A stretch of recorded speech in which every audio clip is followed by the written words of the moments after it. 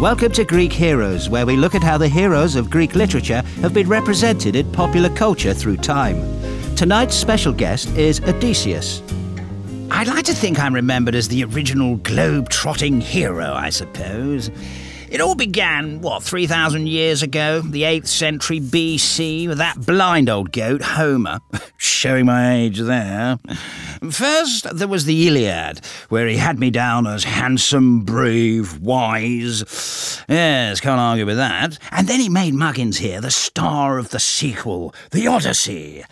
Name in the title, you see.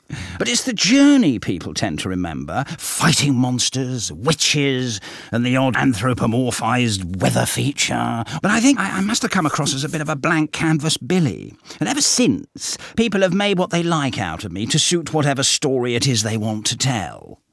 The Romans took sides with Troy and just saw the worst in me. Because I was a wise old bird, Virgil twisted it to make me crafty and deceitful. And on top of that, they changed my name to Ulysses. Italians, eh?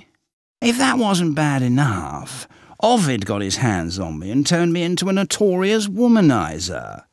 Honestly, dear, I don't know where he could have got that idea from. Now, Alfred Lord Tennyson, yes, that's what I call a beard, wrote a marvellous poem about me called Ulysses. This is the naughty old hound Johnny Gielgud really getting to grips with me. Look at the eyes. I might look an old duffer, but you know I'm dying to get back out there on the high seas. Though we are not now that strength which in old days moved earth and heaven. Tenners must have been feeling his age. Reinvented me as an old soldier with itchy feet, back at home, bored, with the wife. I mean, not bored with the wife. Oh, but you understand. The 20th century rolled around with a new world of technology. Suddenly, I was a movie star. George Melies was an absolute whiz with the special effects. And what better way to use them than my tales of angry gods and six-headed monsters, though I don't really remember fighting a gigantic head in a cave. Oh, God, do we have to talk about James Joyce? It took away any sense of the epic. Had me wandering around Dublin all day looking for a cheese sandwich. I suppose after the war, Europeans weren't so giddy about foreign travel, more interested in a journey of the soul. And why not? But would it have killed him to throw in a sword fight?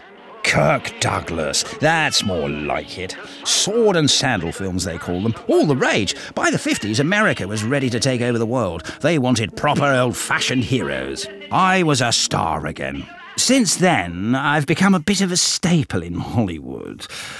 Odysseys, you see, they love to gab on about heroes and journeys over there. The Coen Brothers had a bit of fun with my story and Oh Brother, Where Art Thou? They gave my name to this con artist escaping from a chain gang. Don't know if they actually read the Odyssey, but I think they were searching for something mythical in America's past, and my story gave it that gloss. Great sense of irony, those chaps. Instead of the Cyclops and their sirens, he comes up against a one-eyed salesman and a group of saucy washerwomen. Those sirens really were something. I've seen them first. Not much irony in Troy. I don't know why they felt the need to do the Iliad. Another chance to wheel out the special effects, I suppose. Sean Bean might have been a little gruffer than me, and a lot more northern, but this is something of a return to the source. At least they show the Trojan horse was my idea. None of Virgil's craftiness here, just good old-fashioned strategy. Invite the wolves to dinner. It's just a shame they only focused on the Iliad. Just imagine what they could do to the Odyssey with a big budget like that. Oh, yes, I can almost see those sirens now.